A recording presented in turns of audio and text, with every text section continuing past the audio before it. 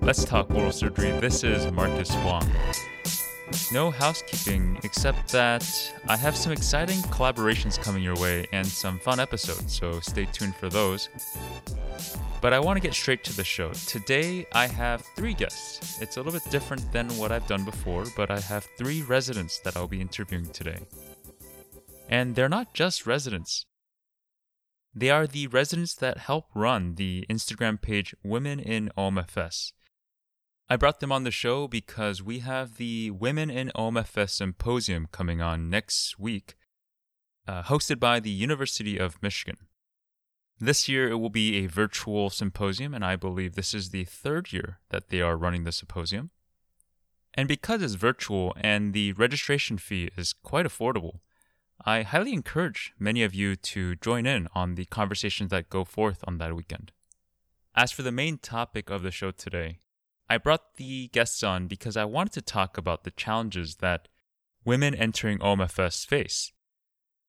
Oral and maxillofacial surgery being a surgical specialty has historically discouraged a lot of female applicants to the field. I believe even still, we are at around 10% of female OMFS in our field.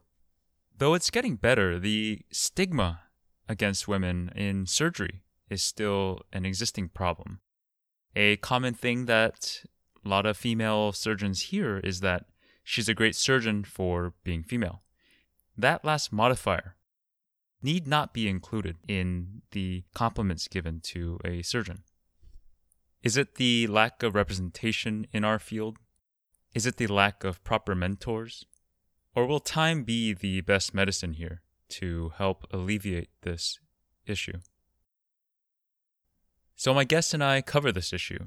We talk about some specific reasons that might deter dental students from applying to OMS. Then we talk a bit about the successes of women in OMFS, specifically the positions that they have held, and current women who are in positions of influence in our specialty. Then we talk about where we are headed, and that's kind of where the symposium comes in, and we discuss a bit about mentorships, mentees, and leadership. It was a pleasure to talk to my guests about this problem, and from our conversation, the message that I got is that we don't need any special treatment for women entering OMFS. We just need equal treatment. So thank you all for tuning in. Now I bring you Sarah, Lori, Alexis. All views expressed on the show and the following episodes belong to the host or the guest and do not represent the opinions of any entity.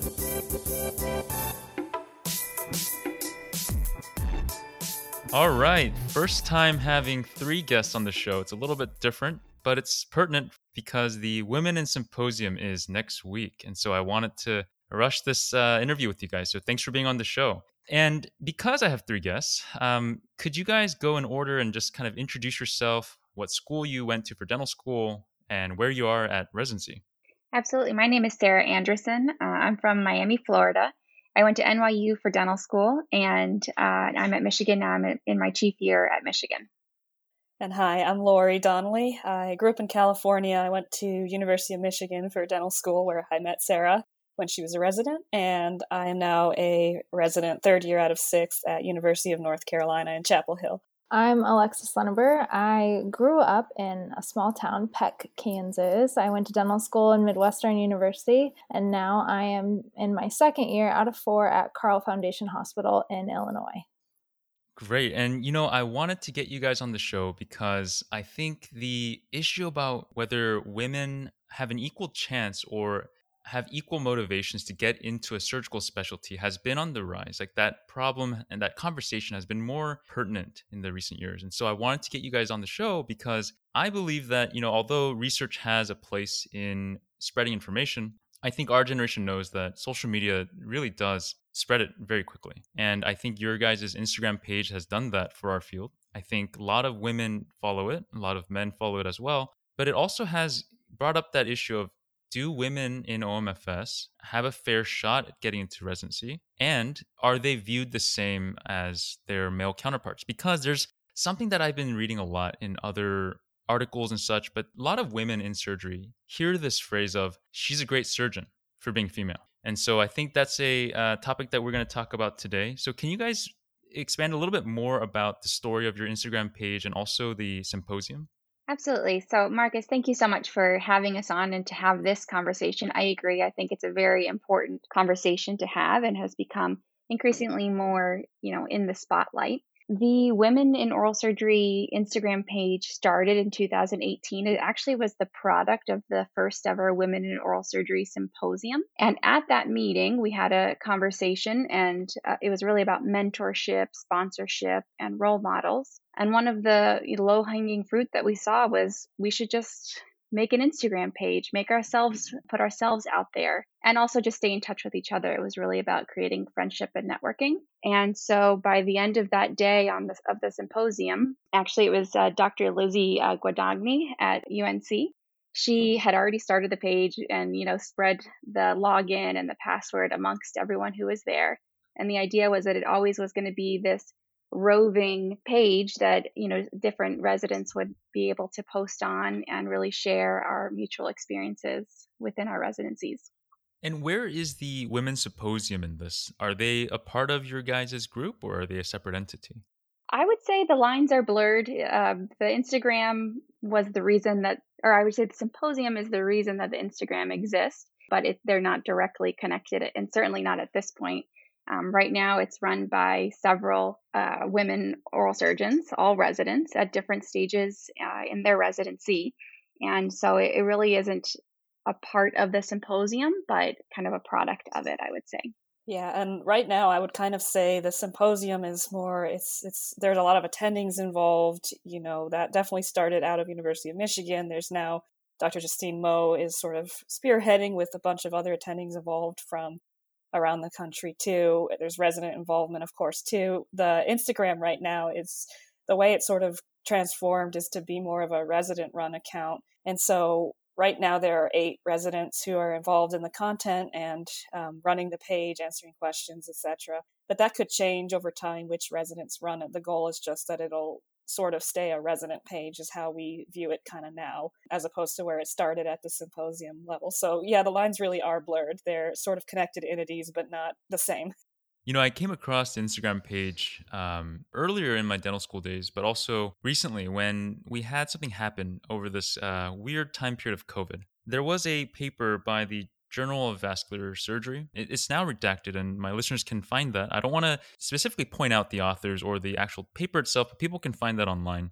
It was about the presence of social media, but specifically the unprofessional nature of social media. And there was some issue about that with, I think, bikinis being on the paper. Do you guys want to talk a bit about that paper and the role your group has served to help support awareness for women? I think that paper kind of, in general, whether it meant to or it didn't mean to, kind of brought up some insecurities that maybe some women have, or some fears that they don't want to be themselves or portray what they like to do, whether that's sit on the beach in a bikini, go for a hike, work out at the gym, whatever that is.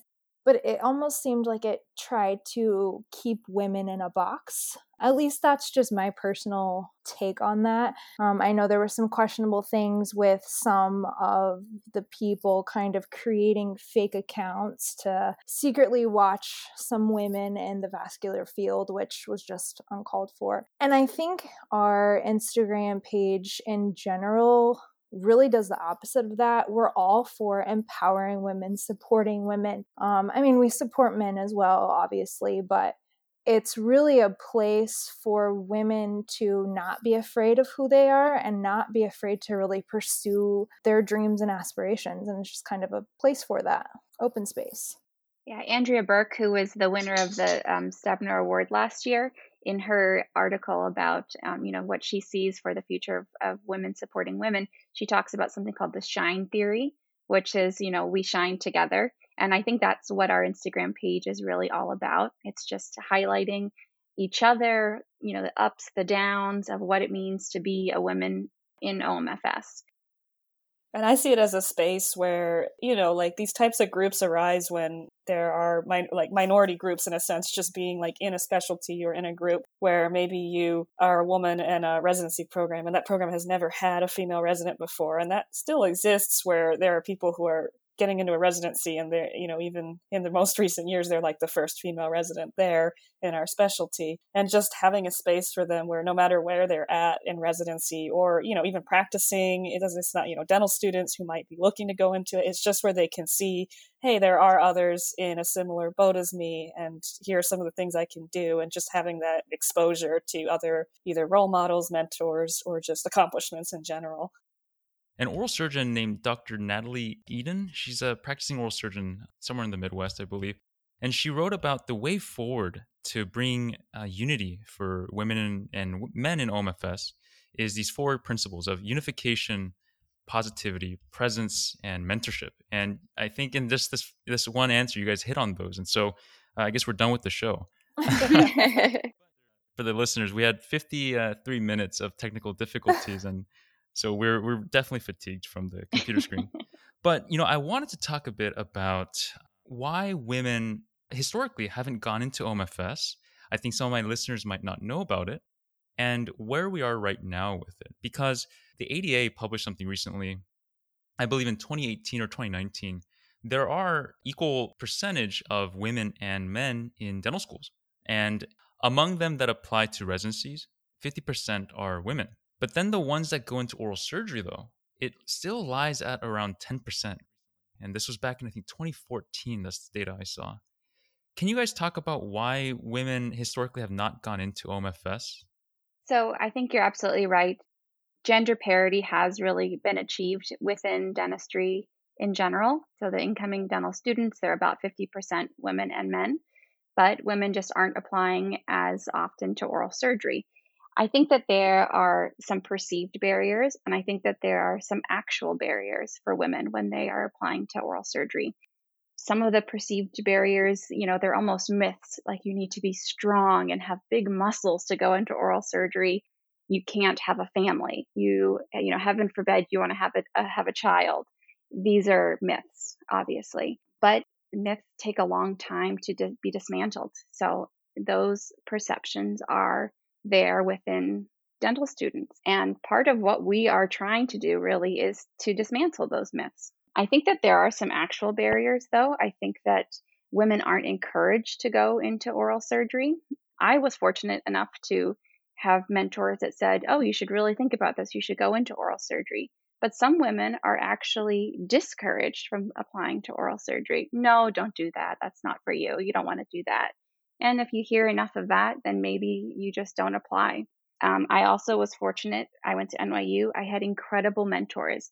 And it really was only in retrospect that I could say to myself, there were about 5, 6 women who were either attending oral surgeons, for example, Dr. Marcy Levine or Dr. Carlos, who was the program director there at the time, who I saw as very successful women in oral surgery. And there were some of the chief residents were women, some of the mid-level residents were women. And so I said, that looks like me. I could do that. And that is a gift. And I'm so fortunate because now that I've had the opportunity to learn more about mentorship and having role models, I realized that was probably a huge part of what led me to pursuing oral surgery. I think that it's multifactorial, but I think that there's still work to be done. And that's a story, Sarah, that I've actually heard many, many times over and over about, and myself too. When I applied to dental school, I wanted to be a general dentist. And I, of course, looked kind of into specialties and all of that. And I had shadowed a private practice oral surgeon nearby who also had been in academia. He's actually like pretty famous in the area. And he's like football player, like in college football player, like big guy, like very friendly, never discouraged me at all. But seeing him like rush around the office with that kind of intensity and just the way he interacted, everyone has a different style of interaction. And when I saw that, I actually was thinking like, this might be too intense of a field for me. I did air quotes there for the listeners. And so there was this perception that, I'm a little bit meek or something, or I'm quieter than people, I don't know that this field would be for me. But I did go to Michigan for dental school, and as it turns out, there were Sarah and other residents there who were clearly doing it and did not have personalities like the traditional sort of bro oral maxillofacial surgeon that I mentioned, which there's nothing wrong with that. It's just when you're in the shoes, at least in my shoes, and I imagine, because I've heard the story from many people, the shoes of other female dental students, it's a hard time picturing yourself there.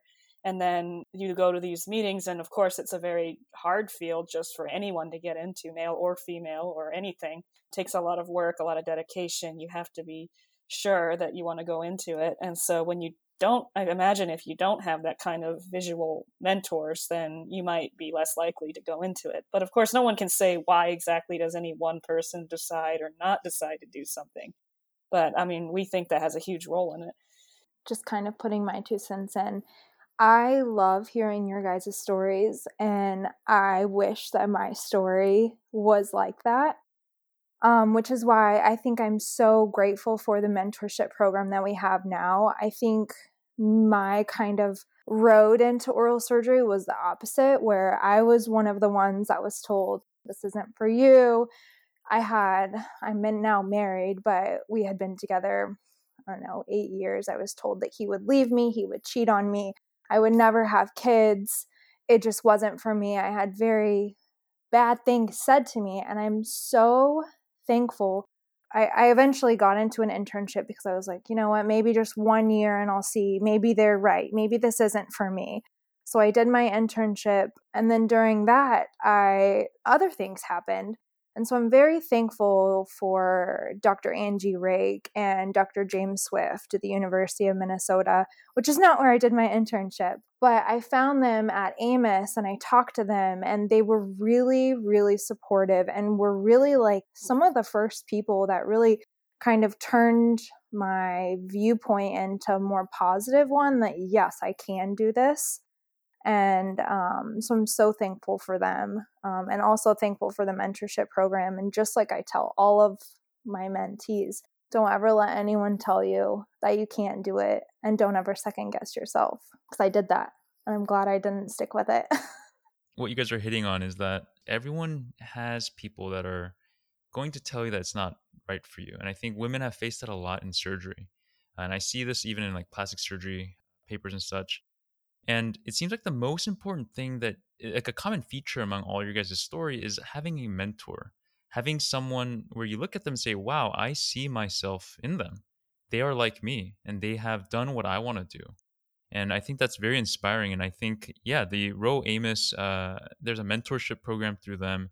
A lot of people have utilized it and have been connected to other like-minded surgeons. Let's talk a bit about the historical problems or the historical barriers that people have put forth, saying that women face. There is the physical strain of residencies, the idea that women are not as strong or don't have the endurance as men to do all these crazy cases. Also, it's about to have a happy home, the woman must stay at home. And it's about the fact that the women lack mentors and models to go after. Could you guys talk about those 3 topics and how that applies to your residency so far and just kind of your own personal life? So the first one about women, not being quite as strong, I just have one word for it. It's finesse. And that's the only answer. The other one is about mentors. I think it's also important to really say at this point that men and women can mentor men and women. So I have excellent male mentors, and I have excellent female mentors. I have mentees that are male dental students, and I have mentees that are female. And I cherish all of those relationships. Women juggle more roles. Women tend to be married to professional working husbands, or, partners, I should say. So there was a recent study that showed 97% of female general surgeons are in a dual professional relationship. And of those, 100% of their husbands work full time. So that means that there's not a stay-at-home partner in that relationship, at least not, permanently. Of that, I think it was 1/3 of men, though, are in that same a relationship where they're in a dual partnership. So it's on the rise for sure. Men also have this same problem, but women face it at a higher rate. So we juggle more roles, we wear more hats.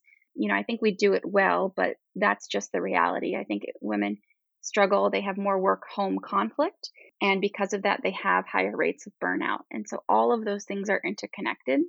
And it's not a reason why somebody shouldn't become a woman oral surgeon, but it's something that's important to talk about and to address and to come up with solutions for. And I would add to that too with the home roles. I mean, we're entering an era where things are not binary anymore. There's not just men and women. There's not just, it's not always just like black and white. There's always shades of gray.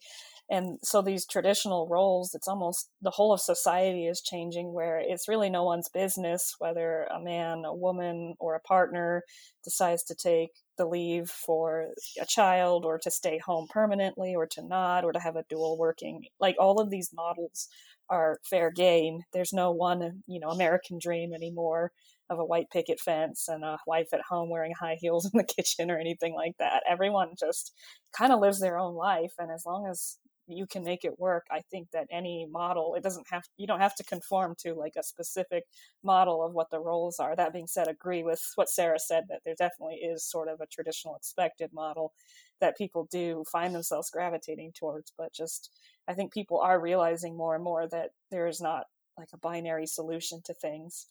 And for the strength piece of it, I would ask people who say that, have you ever seen an orthopedic surgery and how big their plates and screws are? And have you seen our millimeter and fractions of millimeters thick plates and screws in the face? And do you really think that brute force is the answer there? And coming from me, my aunt is she's an orthopedic surgeon. So if my aunt, who's a female, can do orthopedic surgery, I think women can do oral and maxillofacial surgery with our much smaller hardware, for sure.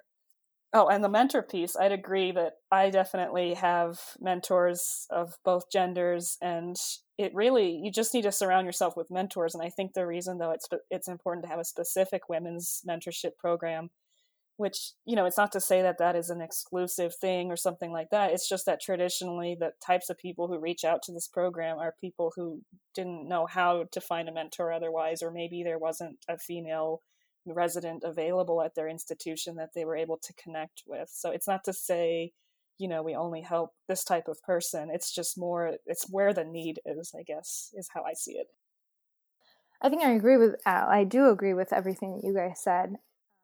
But the strength part, I will say that I am very physically strong. So there's maybe one guy in my program, and just by size, who is stronger than me, but I could take him. That's amazing. I don't have kids, so I get to work out. So that's kind of my way of doing that, I guess. In terms of physical strength, I think I read somewhere that, my mentors have always told me when I was pulling out teeth in the dental schools or in residency, you shouldn't be sweating pulling teeth. You shouldn't be straining and turning all bright red pulling teeth. It's all about what Sarah said earlier about finesse. That's why it's called skill, to have skill in pulling out teeth or having skill in doing surgery. Yeah, I always say, let the tooth talk to you. It's going to come out that way. So finesse it out. You're going to have to teach me how to have the tooth talk to me. I had a really hard case yesterday, and I wish it would talk to me to just come out. I definitely think that the whole idea of happy home, women not staying home is not going to create a happy home, and that there's going to be this kind of this imbalance between the work life. And it's been proven wrong. And that now in today's era, having a family, it's not gender specific. It's depends on your situation and your partner's way you guys want to pursue a family. But there is one biological thing that women have to do that I don't have to do. And I'm talking about this because I'm starting my OB-GYN rotation actually tomorrow. Women have to bear life. They have to carry life for about 9 months. Lori, you recently were pregnant and you gave birth. And I want to just ask you a little bit about how, were you able to take leave during this time? Were you able to take leave after? How did you endure going through residency while giving birth to a child and bearing a child for this long time? Yeah, so I want to say first off, she's exactly 3 weeks old as of today. So yes, I am currently on leave. I always try to call it parental leave, even though everyone defaults to calling it maternity leave, because there's this idea that yes, biologically the women do have the child, so therefore there is a more medical health reason.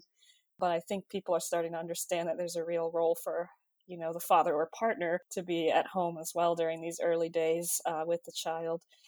As to how did I do it during residency, I think it's important to remember that there's not one entity called pregnancy. So it's really different for everyone who goes through it. The health conditions that pop up are different. The physical, everything is different. And so incidentally, I did a takeover on our Instagram recently when I was 37 weeks pregnant. So I talked about this a lot on there, but going back a bit, when I entered residency, I was one of those people who I actually didn't wear my wedding ring to any of the interviews because I was kind of self-conscious that people would ask about it, and people would ask about, are you planning on getting pregnant? Are you married?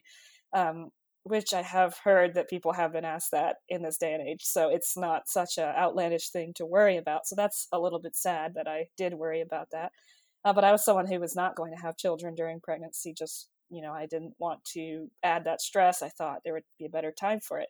But the thing is, plans don't always pan out. The pandemic has shown everyone that the best plans of entire countries and the world can just get thrown awry with a virus. So in the same way, you can't always know what your mindset's going to be if you're joining a 4 or 6 year long residency.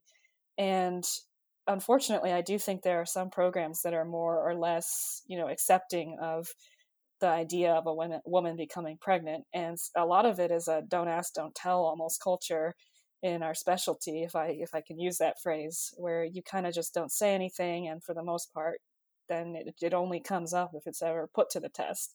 And so my program director, Dr. Elda Fisher, she actually did her residency here at University of North Carolina, and she was pregnant as a chief resident. I don't want to say many years ago. I'm not Dr. Fisher. If you're listening, I'm not saying you're old. You're very, very young. But she was the first one in our program to become pregnant, and she only took 1 week off after having her baby, and she went right back to work. And that is not the only person who I've heard say that. I talked to other people when I was considering doing this thing, and other people who have taken 1 week, 2 weeks. So the short answer is, for most people, there is no standard guaranteed leave in our specialty. There's no agreed upon guideline of how long will someone get off if they do have a baby during residency. Unfortunately, that's something that nobody asks in interviews because, you as the applicant is worried about matching in the first place. So you don't feel that you're in a position of power to investigate the leave policies, or it might portray you as someone who is planning on using it. And it just doesn't come up. There's no standard. So for my program, because I have an understanding program director, I sort of went in, I had a conversation with her. I think I was 12 weeks pregnant. She was like, you shouldn't even be telling me at this point. But she was very excited for me. Her actual words, her first response was, I knew it. I was like, well, how'd you know it, Dr. Fisher? Because this was the pandemic and we had not seen each other face to face. But she was excited, and we agreed upon 6 weeks. And of course, I'm still using my vacation week for that. And I will take extra call to make it fair to my co-residents. But the short answer is yes, I'm taking leave, and I feel happy with my leave, and I feel that it's adequate. But I do have a supportive partner who's going to help out when I go back, because that's a question I got asked a lot on the Instagram as well, is how are you going to manage having a young, under 3-month-old when you go back? Well, it depends on your individual situation. But I think the long and short of it is, and I'm kind of being long-winded here, but I wish that we would be able to have this conversation about what constitutes an appropriate leave in our specialty. The concern has been that other people have to take up the slack if you are gone. But the important thing to know is that, anything can happen to anyone. You could get hit by a car and you could need to be out, and that can happen to a male or a female. You could have someone quit your residency program that's in your same year, and the program has to find a solution to that. So I really don't think that having a child should be considered any different from any of those medical or, necessary situations. I absolutely agree, Lori, and I applaud you for, being on the Instagram pregnant and sharing your story. And I think that there really has to be a destigmatizing of female residents who are pregnant and have kids during their residency. I had Ben, who's 3 years old now. When I was in residency, I had a conversation with my program director, who was Dr. Edwards at the time, and I said, I want to have kids. Can we plan this out? I'm a planner, if you can't tell. And we found a time that made sense. And Ben came out to the day exactly when he needed to, but that doesn't always happen. So I'll tell you the story too. So the first Women in Oral Surgery Symposium was on a Friday and Saturday. I was 39 weeks pregnant. Monday, I took step 2 and was having contractions the whole time. And Wednesday, Ben was born. So, it's possible. You squeeze it in and you make it happen. You make it happen. You really do squeeze it in. Yeah. I was squeezing into a lot of things at that point, I know. I remember seeing you, and I would not have guessed you were 39 weeks. That's amazing. Yep. He was born on that next Wednesday. But it's about, having people, program directors, chairs of your department who are forward thinking, who understand, who are willing to work with you to find the best time so that you can reduce the stress on your co-residents and on the people who are in your program. But certainly it's possible. And I love calling it paternity leave because, men also have kids during their residency, and it's hard on them. I mean, 2 of my chief residents when I was an intern had kids, young kids, and it was hard on them. They weren't even able to take any time off, as a matter of fact. I think that, one of them, their wife was in labor and we were rounding. So it's equally hard on men who have kids during residency. And it's just important to have this conversation. I, if anything, would love to start seeing programs start offering up their information about what leave would be like, what are the policies, what are the rights of the residents at that institution, so that women don't have to ask, so women and men don't have to ask. I think that would be a great thing to see, over the next 5 years or so. I think that's a great goal. How did your co-residents respond to you guys taking leave? My co-residents were incredibly supportive. Everyone was incredibly supportive. And I would say the same. Incidentally, they're both women as well. We were the first all-female class in OMFS history, I believe, at UNC. But, even if they weren't, the whole residency program is supportive. And in general, we have had to make provisions for people missing in certain years because of various reasons.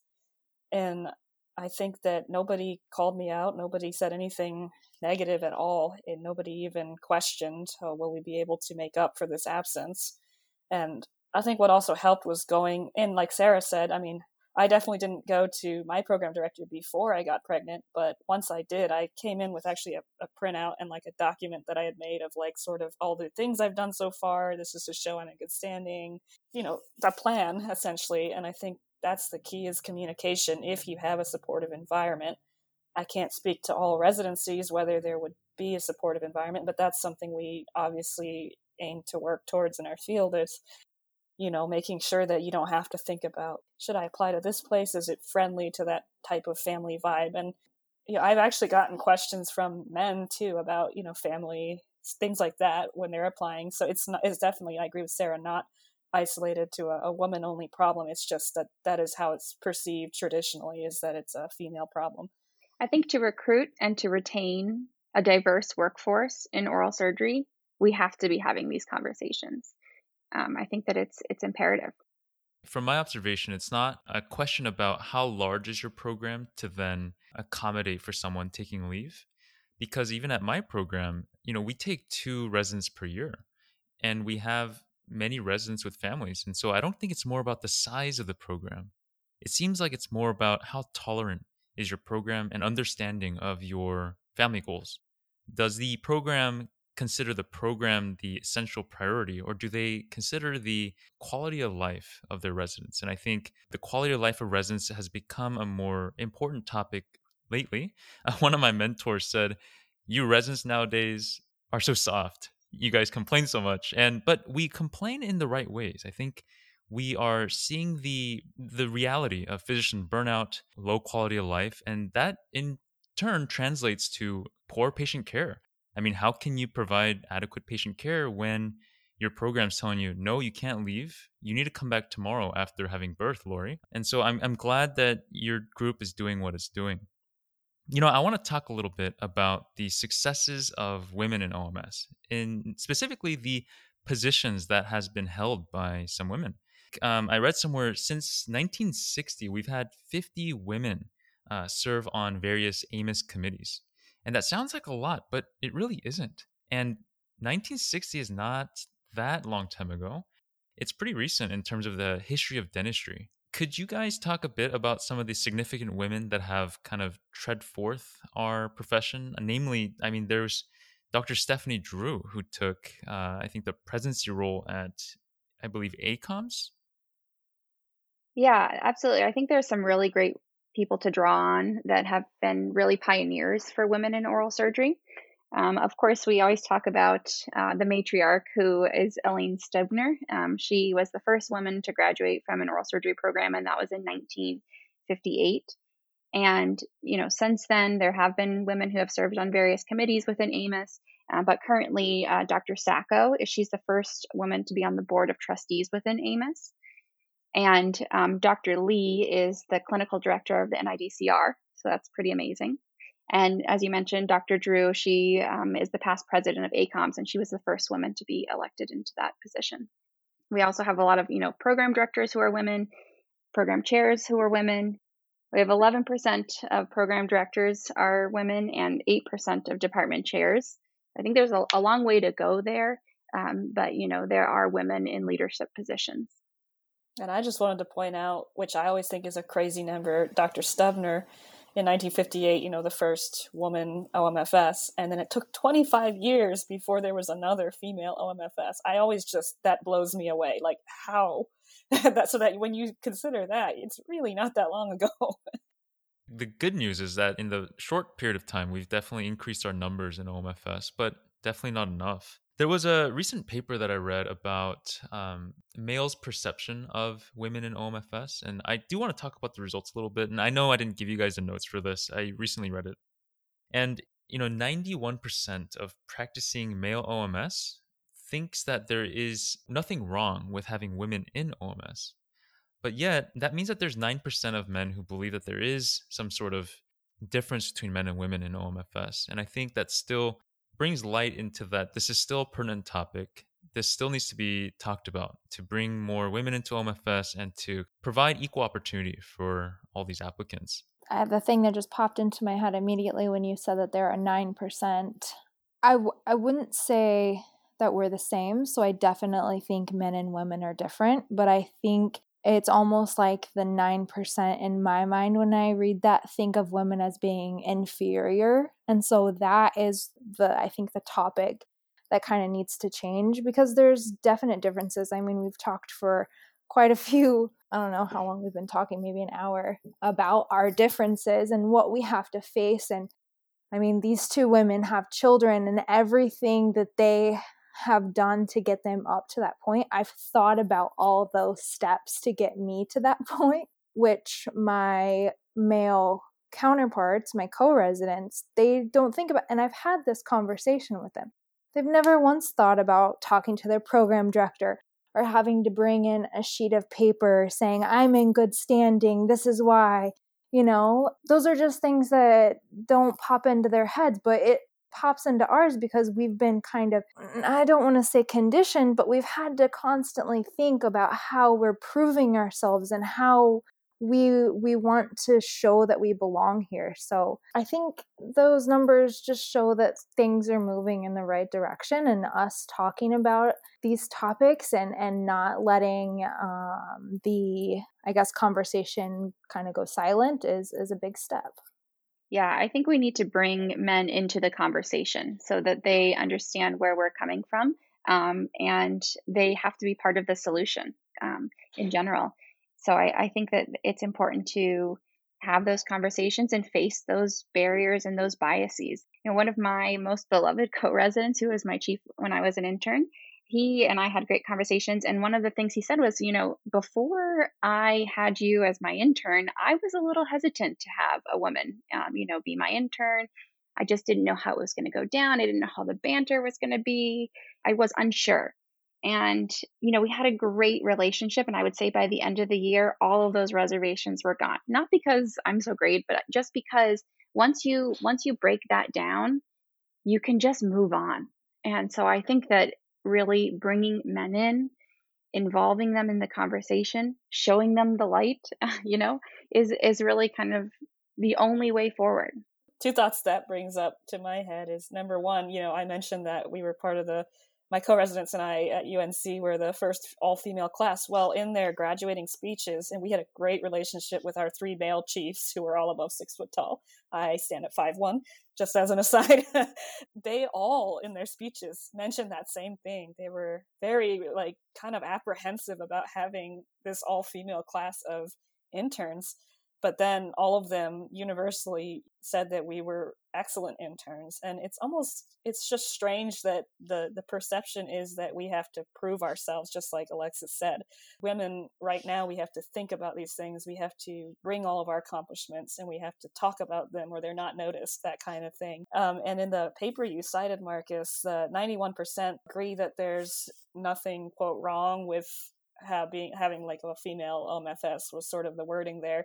That almost is the wrong statistic to me, because you should be thinking, what do the female OMFSs add that's different? Or what, it's like what Sarah said earlier about attracting and retaining the most diverse group of people will actually give you the best applicants, the best candidates for residency, because when you're picking from only a homogenous pool, like if you're only catering to a white male pool, for example, then you only get the best of that bunch. But if you're catering to all ethnicities, all races, and all genders, you're going to actually retain the best candidates because you're picking from a larger pool. So it's almost like you shouldn't be asking if there's something wrong, but like, what are the benefits? What are the positives?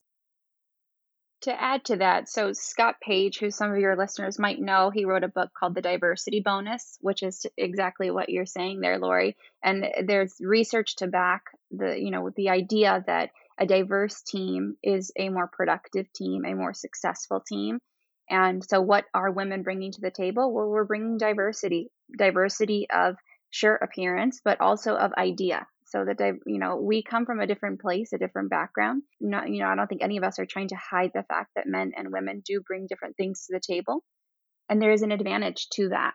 And Scott Page, incidentally, just to say, he spoke at our second Women in Oral Surgery Symposium. I'm not sure what you had said, Sarah, that made me think of this, but so when I was accepted into Carle, I was the second female to ever be accepted. Oh, I know why. So I was the second female to only be accepted into the program behind Dr. Jill Weber, who was practicing in Ohio, and that was 10 years before me.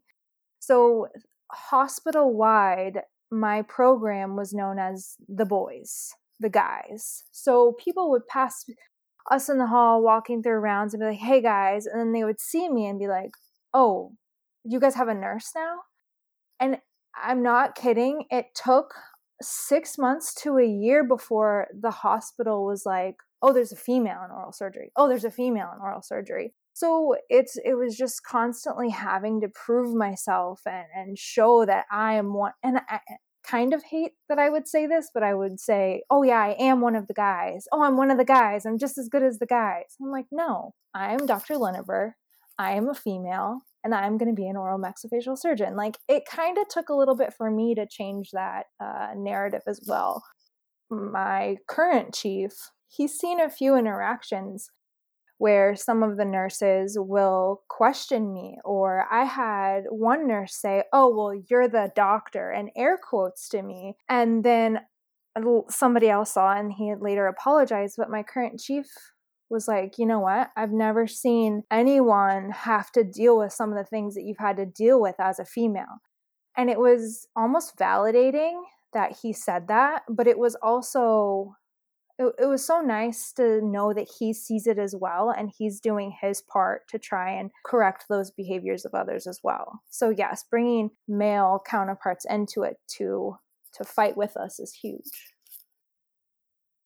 It's similar stories I've heard in dental school of my female colleagues who are treating their patients. And so they come in and say, hi, Mr. Whatever. And then the patient's like, where's the doctor? You must be the assistant. And I've had this happen many times to my colleagues, and unfortunately have seen them break down in clinic and cry, because it's very sad to experience that after getting into dental school. You already went through all the trouble of getting into dental school or oral surgery, and yet you face the same issue of unfair treatment. You know, it's different for me. I guess a personal thing that I went through is it's not that I ever got called an assistant or even got called a nurse, because you don't really expect that out of men sometimes. But something that I've noticed, just be me being Asian, and when I used to go extern at some of these southern programs where it's largely Caucasians, people would just let me into the ORs. People would let me into clinics without any identification, no badge, because they were like, he must be a doctor. You know, like you wouldn't be an Asian person in an all-white city in the hospitals. And so it's better than being called an assistant, but it's still that, oh wow, we are not where we should be at as a society, which it's sad, but you know, at least we're making our way forward.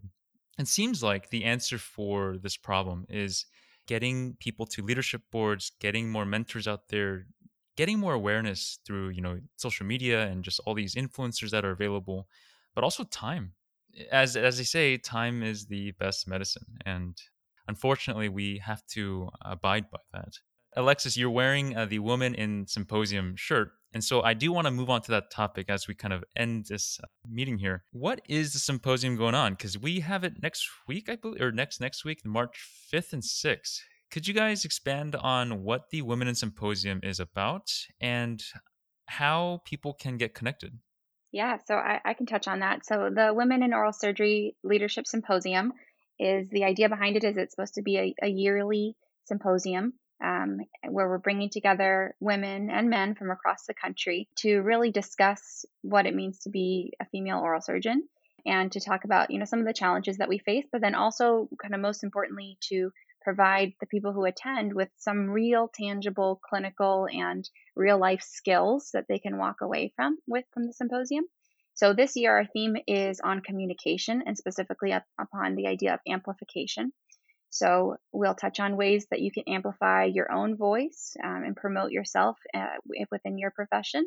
We'll touch on ways that you'll be able to amplify the people around you, the women around you, to lift each other up, and the way that we can amplify women on a national level. Certainly that's something I think that we do well through the Instagram, but also getting women into leadership roles, getting women to speak at more conferences, and having more women author papers within our specialty. And so the symposium this year, as you said, it will be virtual. It's on March 5th and 6th. There's a virtual kind of happy hour on the 5th, and then it's a half day event on the 6th. We have some really great speakers, and I'm really looking forward to it. There are two topics I saw on the agenda, and one's about how to be an effective mentor. The other one is about how to be an effective mentee. And if, you know, one of you guys can talk about that, because I think that some of my listeners want to help be a mentee, want to cultivate this desire or this opportunity among their mentees, but they don't know how. And also, some mentees, they don't know what to do, because although even if they want to go into oral surgery and they're female and they're like, okay, I'm going to contact Dr. Dylan, you know, sometimes it's intimidating to just cold email someone. Yeah, I think both of those topics are great topics. And I believe, correct me if I'm wrong, Sarah, but Karen who's a dental student, will be doing the talk for how to be an effective mentee.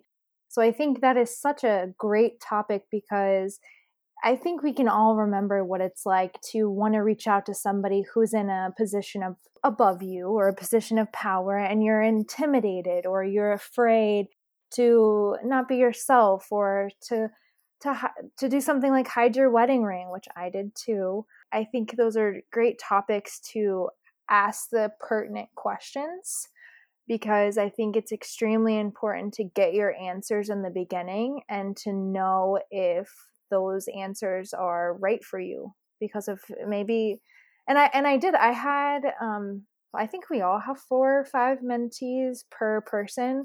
I recently, I think 6 months ago, one of my mentees emailed me. She sent a very heartfelt email and was like, you know what? I think general dentistry is just what I want to do. I'm going to go into practice with my dad. And she made her decision not to pursue oral surgery, which in a way is great. I kind of did feel like a bad mentor. I was like, did I discourage her? I hope I didn't.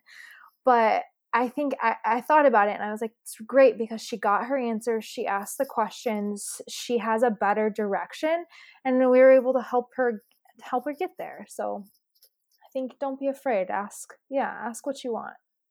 So incidentally, Karen, he is actually my mentee, and I'm so proud of her. She matched this year. She'll be going to UCLA. And I would say we had a really great relationship, and it kind of encapsulated exactly, I think, a great mentee mentor relationship. It's a two-way street. I think the mentor has to make themselves available. I think the mentee has to remember that mentors tend to be really busy people. So continue to reach out to them, keep asking questions, keep engaging, lean on us in any way that we can help. It's important to remember that some mentor-mentee relationships can be toxic, and to exit, stage left when you are in a relationship with a mentor that might not be suiting you. And to find as many mentors as possible would be my advice. So you're not relying on just one person. You're relying on a group of people to help guide you.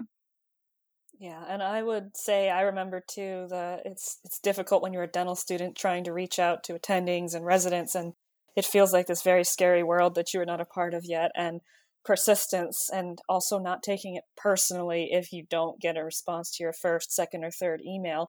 I mean, I would just say persistence, and don't be embarrassed if you've sent multiple communications. I mean, if you get a response to one of them, that's great. And if you don't, I promise they're not sitting there awake at night thinking, oh, this person who emailed me 3 times, and getting annoyed by it. So just spreading your net far. And then when you find those good mentors, keeping that relationship up with them. I mean, ideally, the mentor would check in. I try to check in with my dental student mentees. But again, the mentee can also check in with the mentor, send a message, just checking in, or, if you've had new questions come up, just both sides being open to the communication. I think that's key. And also, Alexis, quick pause here. So I've reached the limits of human bladder, and so I will take a quick 1 minute break.